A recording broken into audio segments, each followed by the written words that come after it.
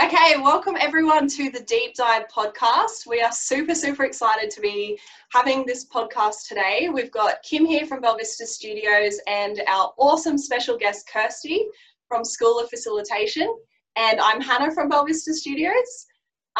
So today we really would love to have a chat about putting your user at the heart of your design. So basically how we got to this stage is Kim and I were putting out stuff on social media, so things that we're interested in, projects that we're working on, and the awesome Kirsty approached us and saw that we were posting about putting our user at the heart of our design.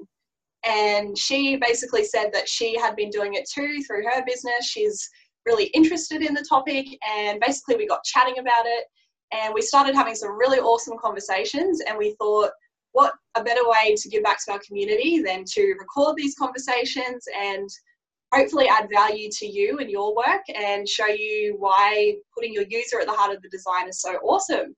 So thank you, Kim and Kirsty, for being here today to discuss this topic. So to get started, it would be awesome to hear from both of you why you believe putting your user at the heart of the design is so important. So we'll get started with you, Kirsty. Why is it important for you, your business? So I do a lot of, majority of all my workshops are face-to-face. So that's the difference between Belvista and School of Facilitation. I think that we do the face-to-face. You guys do a lot of awesome online work.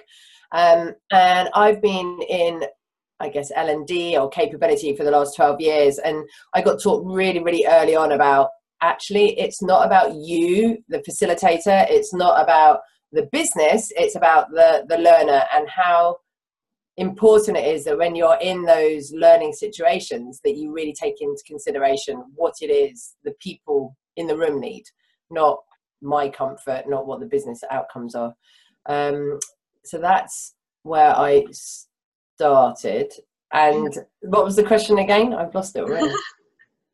So just like the importance, so why you believe putting... well, think about it. I think a lot of us, if you go back to when you were at school, sometimes it didn't feel like it was about you in the classroom. It was often about the teacher getting the messages over. It was about the school hitting their objectives to be able to say they've taught you X number of hours, and it was to get you through your exams. And what you find is when adults come back into a learning space, sometimes they kick back into that old way of thinking, and I have seen grown men behave like teenagers, stroppy, whatever. But if you put the responsibility, the ownership, and you create really great engagement, and you put the group at the heart of everything you're doing, you get them to come on the journey with you because they want to, not because they've been told they have to. So therefore, I just find it makes for a better learning experience, and people are more likely to start to engage with the content, remember the content, utilize the content and what they've learned. Yeah. Awesome. I really like that about engaging them, that whole buy-in. I feel like they become very proud of the solution. They're really attached to it. They want to see the success. And I think that's something that I've enjoyed being a part of.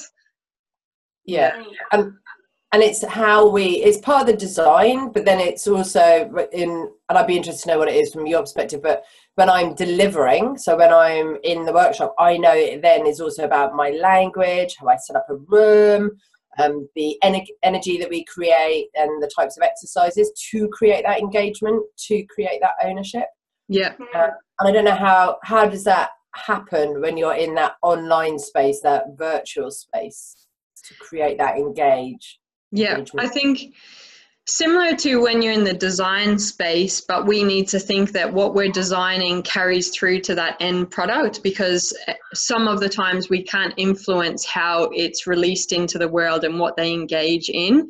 So by engaging them early on in the process and really understanding their context and their needs, that we're able to anticipate things that will come up when they're sitting down 6 months down the track and engaging with the online solution. So we ask questions like, what makes it difficult? And if it's like time pressure, well, why is that? Is that because your supervisor is hounding down your back, or you're not given time to do training? So what are those challenges and how can we overcome that? So part of the solution then is not just a little product that we output at the end that sits on internet land and they engage with, but it's recommendations that, you know, supervisors need to, this is just totally made up right now, but if your employee is going through this experience, you should allow them a dedicated period of time to do it. These are the things that are going to be covered. Here's a set of questions that you can ask them to kind of check in and understand what they're up to, and I'd like sound like you, or I shouldn't say sound, you should really care about what they're up to, but to encourage that kind of connection between two. So the user journey and that human-centered design engages people through the whole process so that you create something better, so that you do anticipate those kinds of things coming up. And I think you've touched on a point that I bang on about to my clients is the workshop or the solution we come up with. I call it the start of the journey. Yeah. It's not the fait to complete. So embedding is so important, and some customers and clients get that. They know that. How do you then work with the managers to embed, as you just said, like what are the coaching questions? How do you give time? But then there's others who are just like, no, we just want the workshop. And you're like, yeah, well, we can do that, but it's like a sticky plaster and it's not going to make ape of the difference. So for me, I get really passionate also about the embedding journey. Yeah. And how are you going to support the learners after they've gone through the virtual learning, Yeah. the e-learning, the workshop? How are you going to embed the change, the new behaviors, the new skills Yeah. back into the business? Otherwise, thank you, you've paid me some money, that's lovely, but Yeah. you're not actually creating the shift that you necessarily wanted. Need. Yeah, that's Yeah. something I'm curious of. How do you have those conversations with your clients and, you know, help them see the light? Well, those who know me, and if anyone's watching this who knows me, know that I'm pretty direct and to the point. So I just often use my personal experiences of when I worked at Diageo and when I've worked with other big corporates and explain and share stories of what happens when companies do embed and the different tools that are available for embedding, Yeah. like coaching, like being clear in line managers and directors, KPIs, objectives for the year, that there is an element of this coaching piece. Yeah. How do you measure people's shift and transformation? What can you do from a cultural perspective? So we talk, I will bring it up and just talk about it. And then I'll also be really clear, if they don't do anything, well, you'll see a shift probably for maybe a month or two, but then it'll just go back to the way it was. Yeah. So true. I really That's like that it. story side. The stories, I think that's something I need to work on better, because I can tell a story, but I feel like it doesn't change it doesn't influence them in the way that I want to. But one of the things, oh, you go, sorry. I was just going to say, I think sometimes before we tell the story, it's asking some really great questions to get them starting to connect with the topic and to think about it from their perspective, their business perspective, and their learner's perspective. Yeah. And then when you tell the story, you can link back to what they've been saying as well. So that's called influencing or selling, however you want to position it.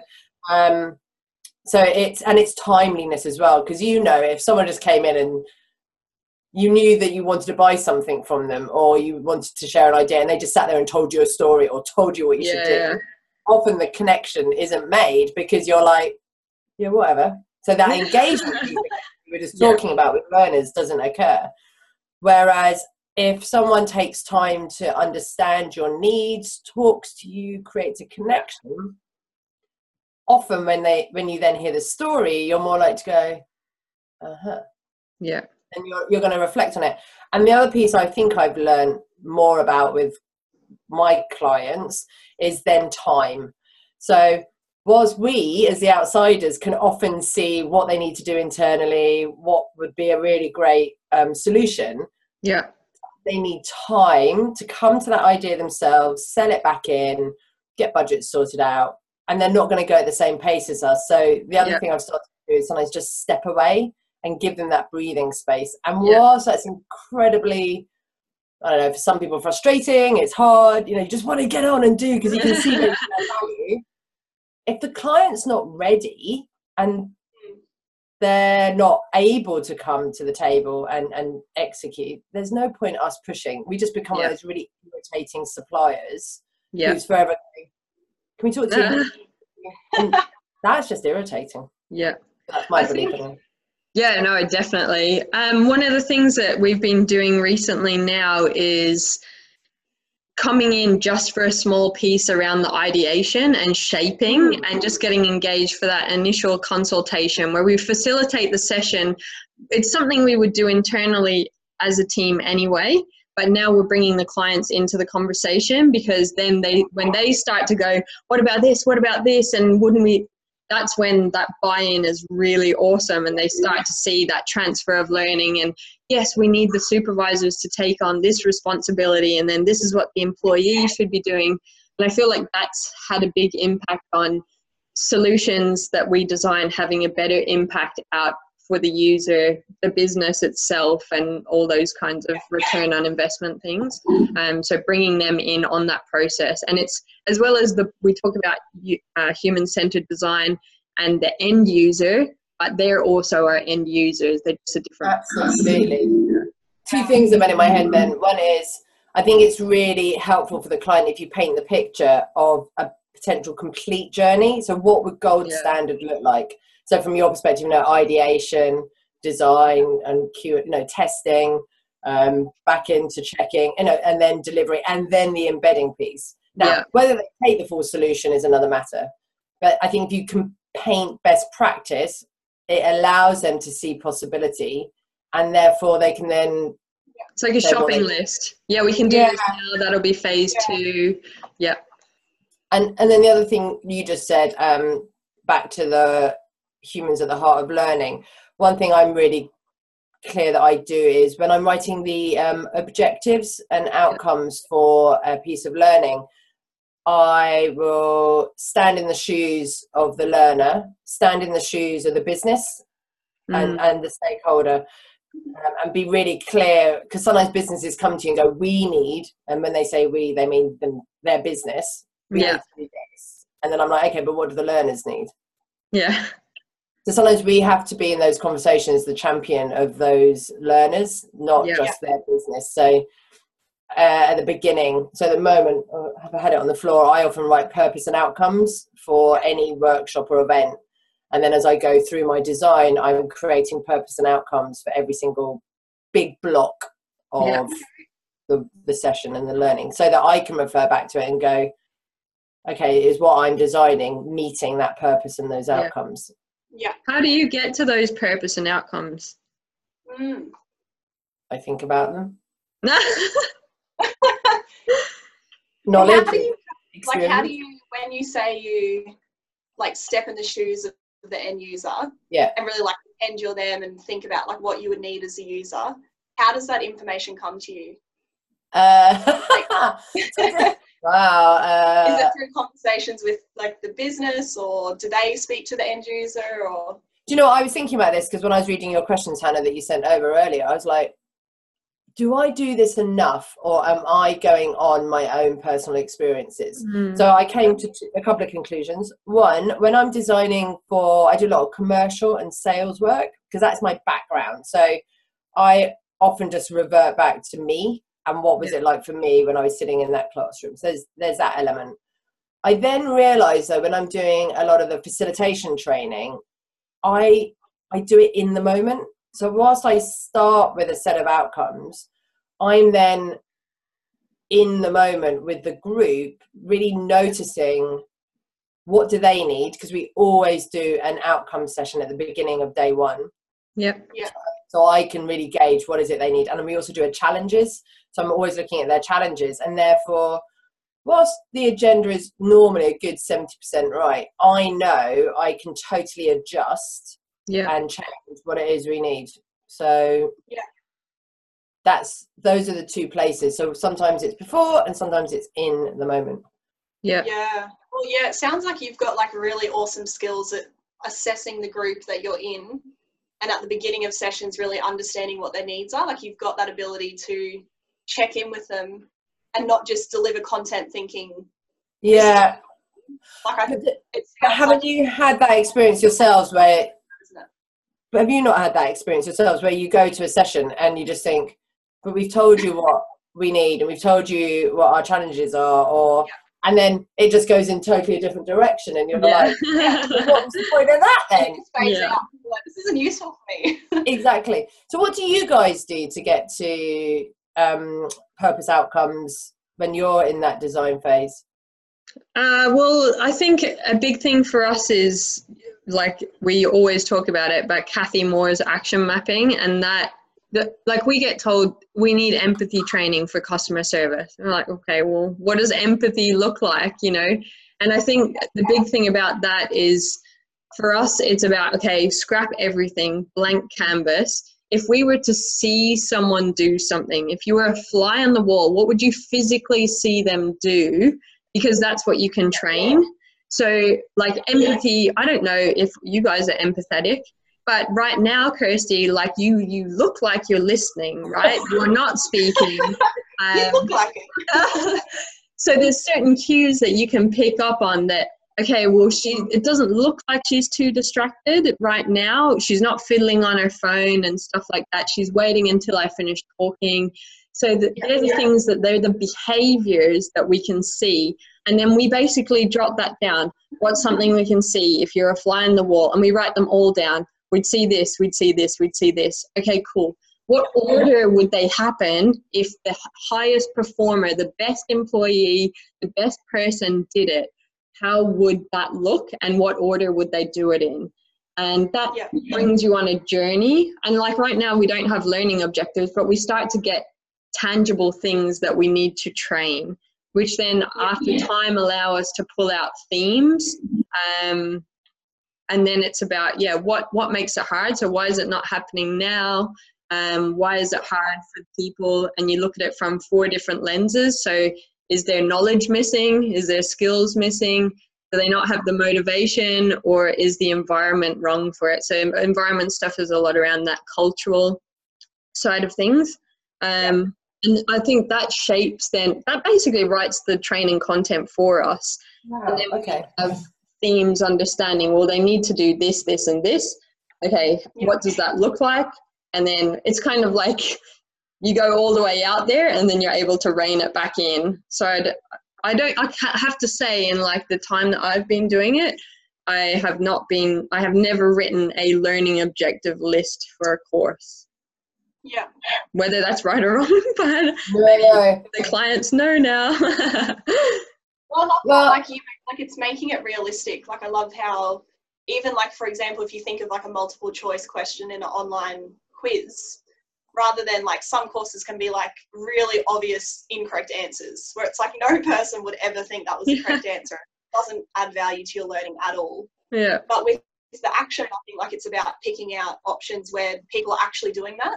So they'll see it and be like, oh, like I do that every day. And it's not necessarily the right behavior, but it makes it really realistic for them. Yeah. Like it's not just coming up with like, oh, we need to teach them this, so we'll give them the correct answer and these silly answers. Like it's actual behaviors that are happening.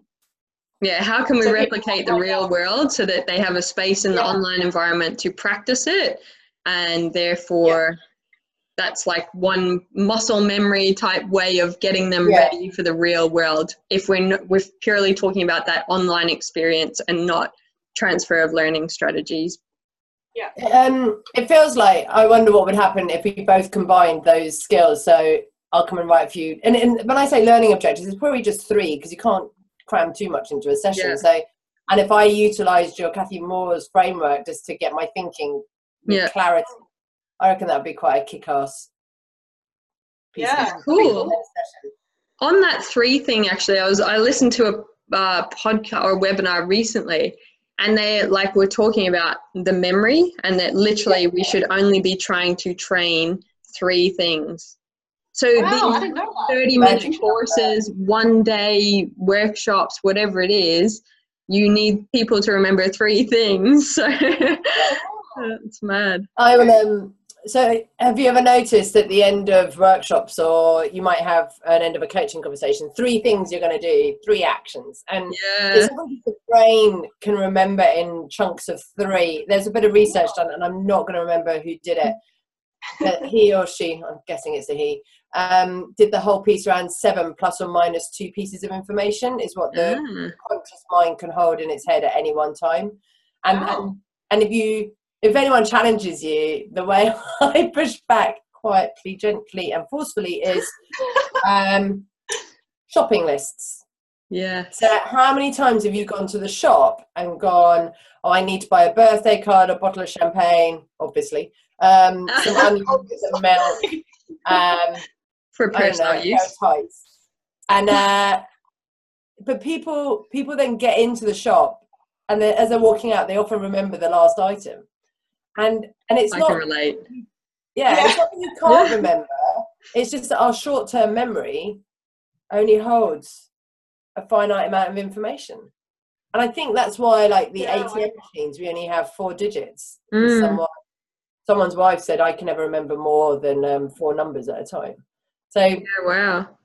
The power of 3, and those awesome guys in America wrote that song of 3 is the magic number in the 70s. Oh, well, there you go.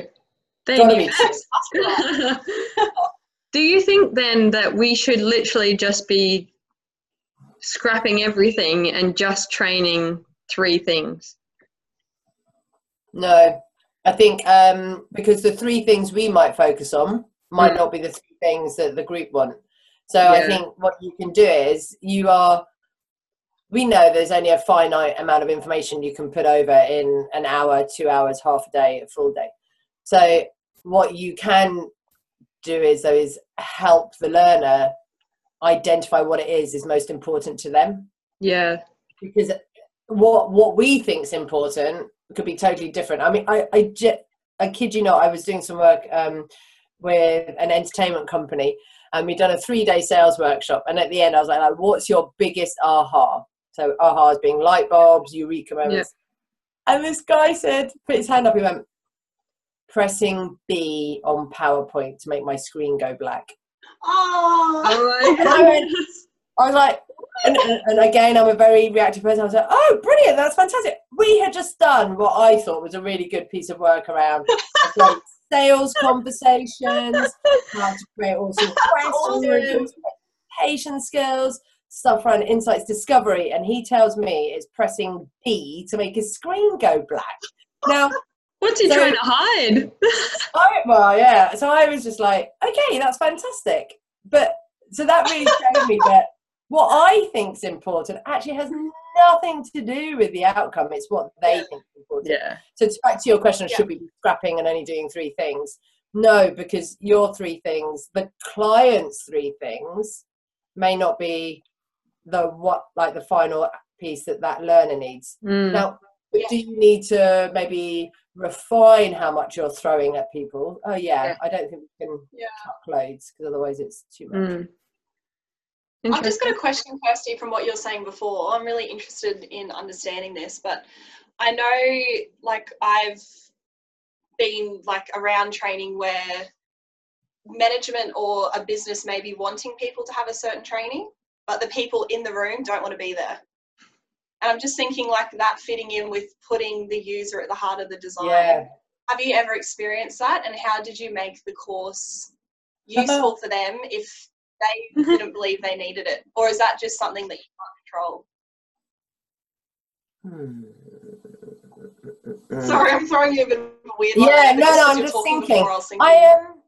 I think I've been pretty lucky in that a lot of the time people have come to the courses because they've wanted to, but I do hear this happens, people get a little bit uppity, and you might have 1 or 2 people in the room who are sort of sitting there going, I don't need to be here. So I think it's then down to our language and positioning when we're opening up those sessions, and checking in with people. And sometimes what I found is some people think they don't need to be there because they know it all already. And therefore, if I think that is going on in the room, something I say at the beginning of a session is, look, especially when it's skills and it's like, so I do a lot of skills. I have done a lot of skills training, especially around selling. And I acknowledge that who is in the room. So it's something about acknowledging the experience. So you can do a quick adding up of how much experience do we have in the room. So I do that first.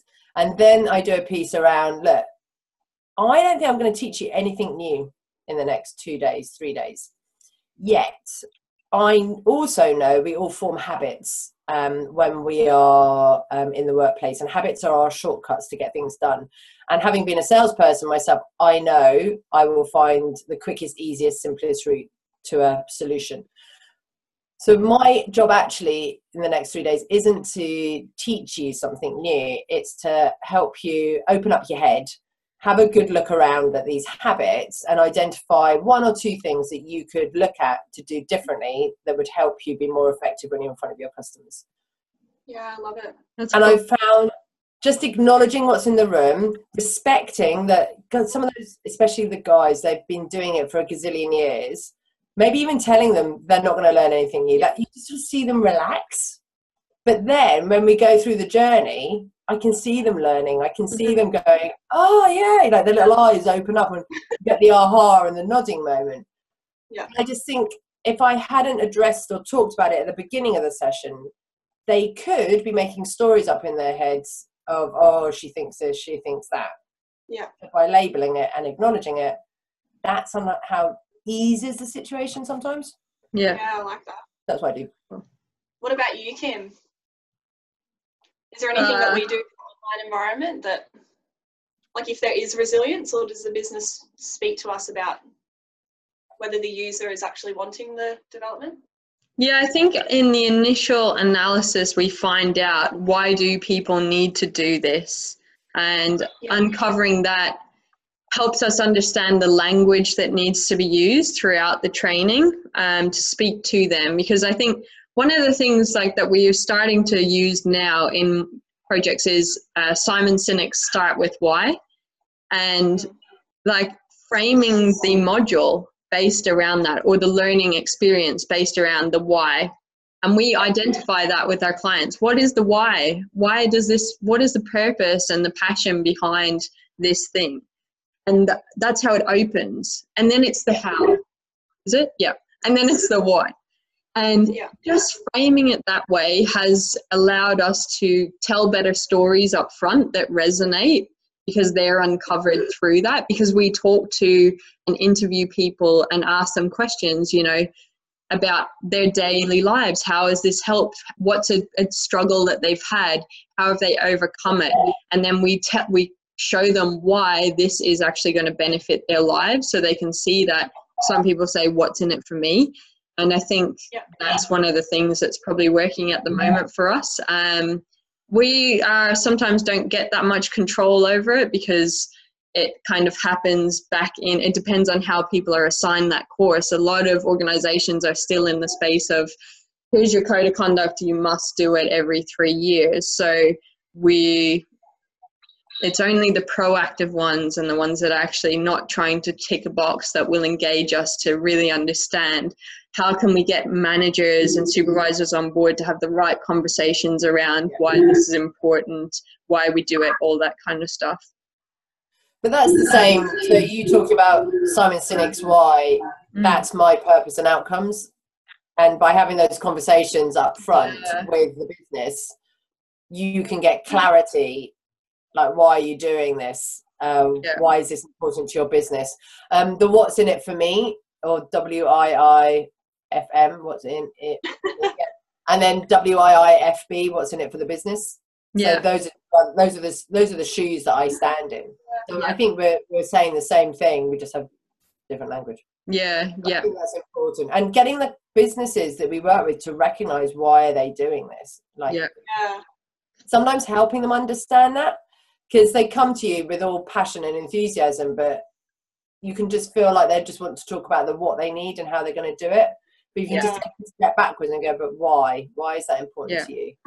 What is and that's what's cool is because I think like we HR people, learning and development people are our clients. So that's who we work with, who traditionally are people that care. You know, they want to help other people improve and be better. I know that's why I was attracted to this industry.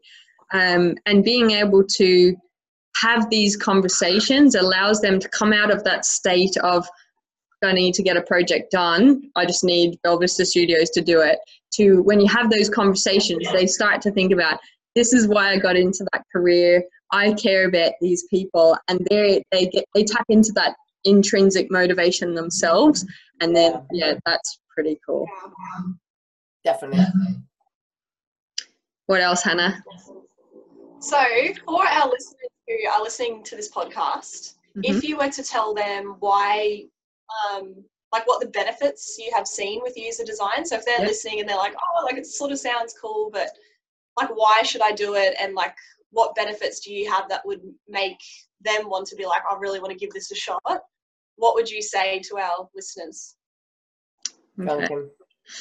I think one thing, no order of priority, but the projects that we do that with are freaking awesome to work on.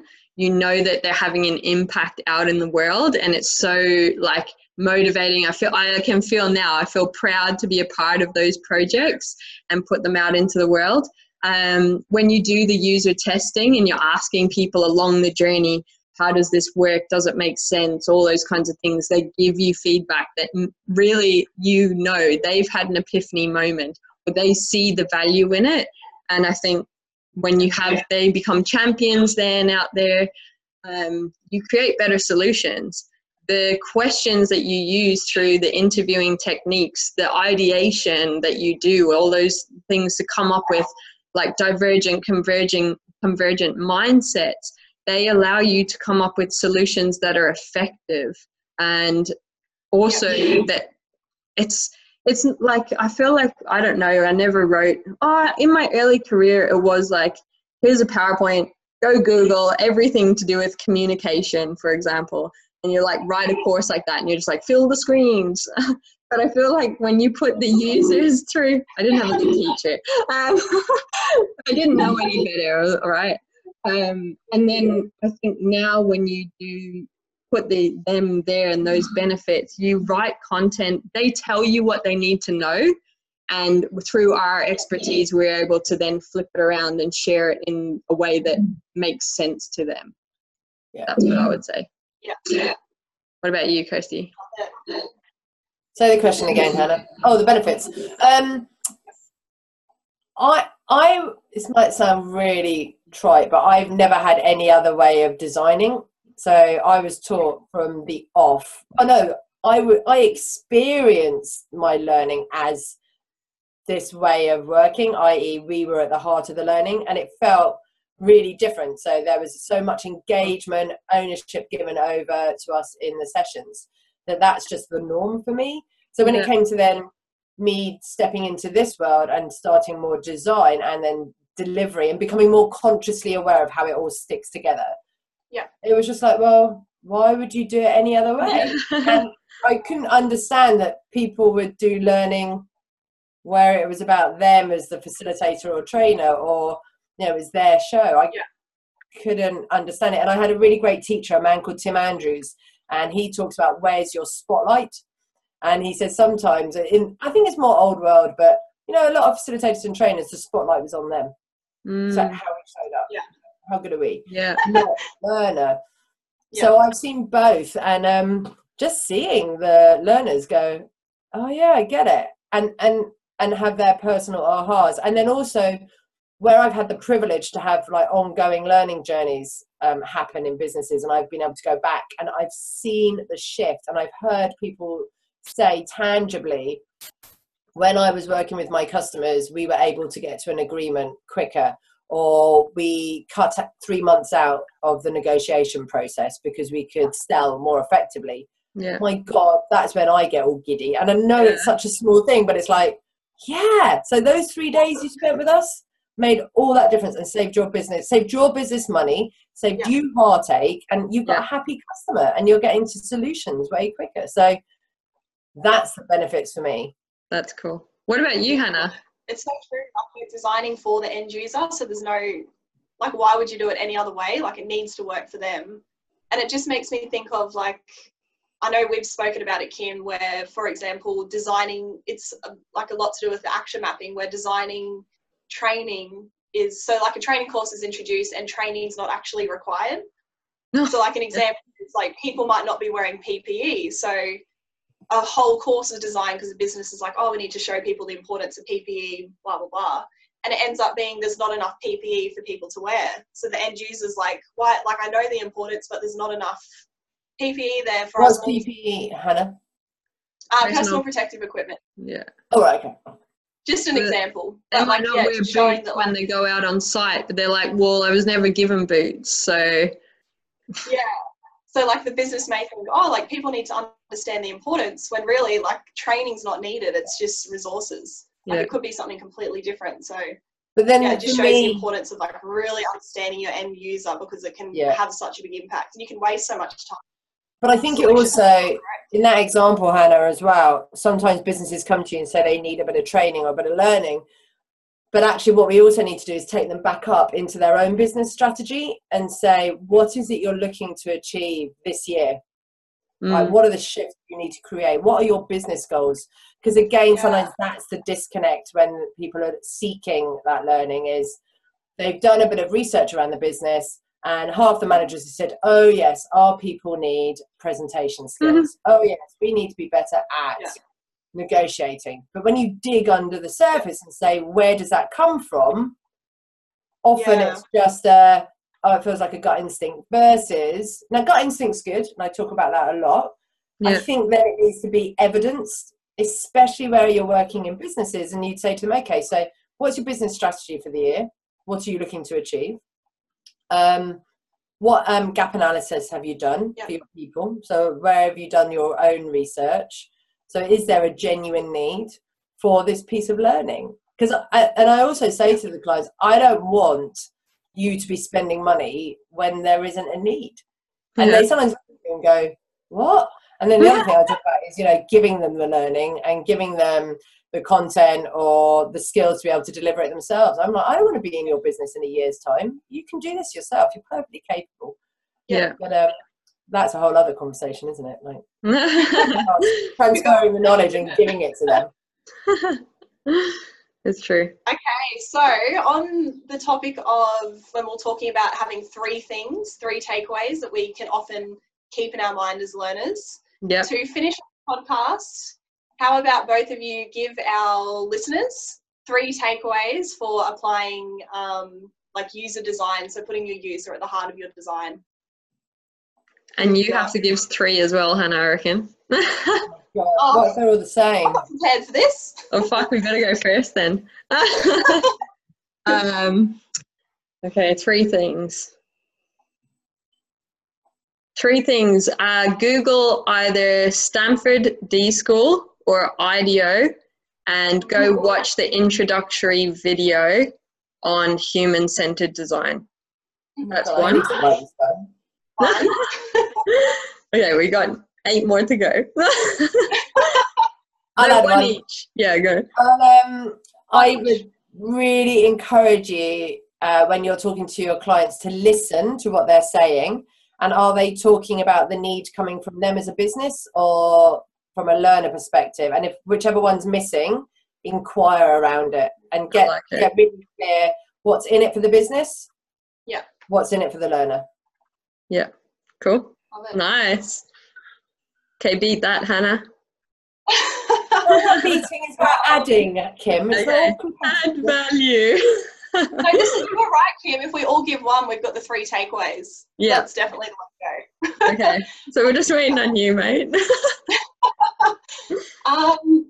I would say, from what I've learned about user design, I would say that when you're designing a course or having those initial conversations about what content should be included and how it will look, I would say to 100%, if you're having like a face-to-face meeting or whatever, however it may look, include some of the end users in that conversation.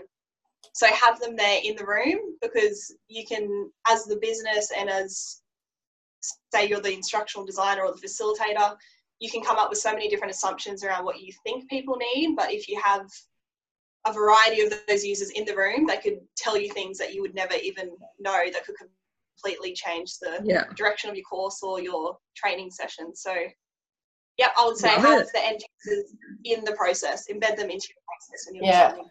And I'd go one step further with that, Hannah, which is if you are doing something that's, well, I stand back in my old world of sales, if you can actually physically go out and observe action doing what they need to do, that gives you so much rich information, because you can observe what's happening in the now, you can hear language, you sense the business's culture, you can see interactions, you can see processes, you can see behavior, and it just gives you such awesomeness that you can then start applying it into the design, and especially as examples. And it helps you learn about a business as well, so you can be really, I think, connected to them and bring more, even more value. Love it. Love it. All right, does anyone else have anything to add before finishing up? Kim, can you say where we could find is it Kathy Moore's? Yeah, if you Google Kathy Moore action mapping, it's like the first thing that comes up. Anytime I Google it, anyway, it is. She's got a blog. It's awesome. She does a slide share that talks about actions and behaviors, and then pulls it right back to what's the information and resources, so that you know what's important to put in your course and what's not. So there's a slide share on Kathy Moore action mapping. Yeah. And is it Kathy with a K, a C, and is it more? CathyMoore. Brilliant. Based in the UK. Oh, she would go and find her, ladies. Let's go and find her, Hannah. Yeah, you guys can stalk her. Okay, awesome. Thank you so much, Kirsty and Kim, and thank you especially, Kirsty, for coming as a guest on our podcast. Yay, first ever guest, mate. That's cool. Our passions. So yeah, thank you so much for everything, and I hope that this added value to all of you as the listeners, and we'd love to hear your feedback. If you have any tips for how you put your user at the heart of the design, it'd be awesome to hear that too, because we're obviously really interested to continue to learn about it. And yeah, thank you so much for listening to the Deep Dive podcast. Woo! Thanks, Hannah. Thanks, everyone. Thanks, Hannah.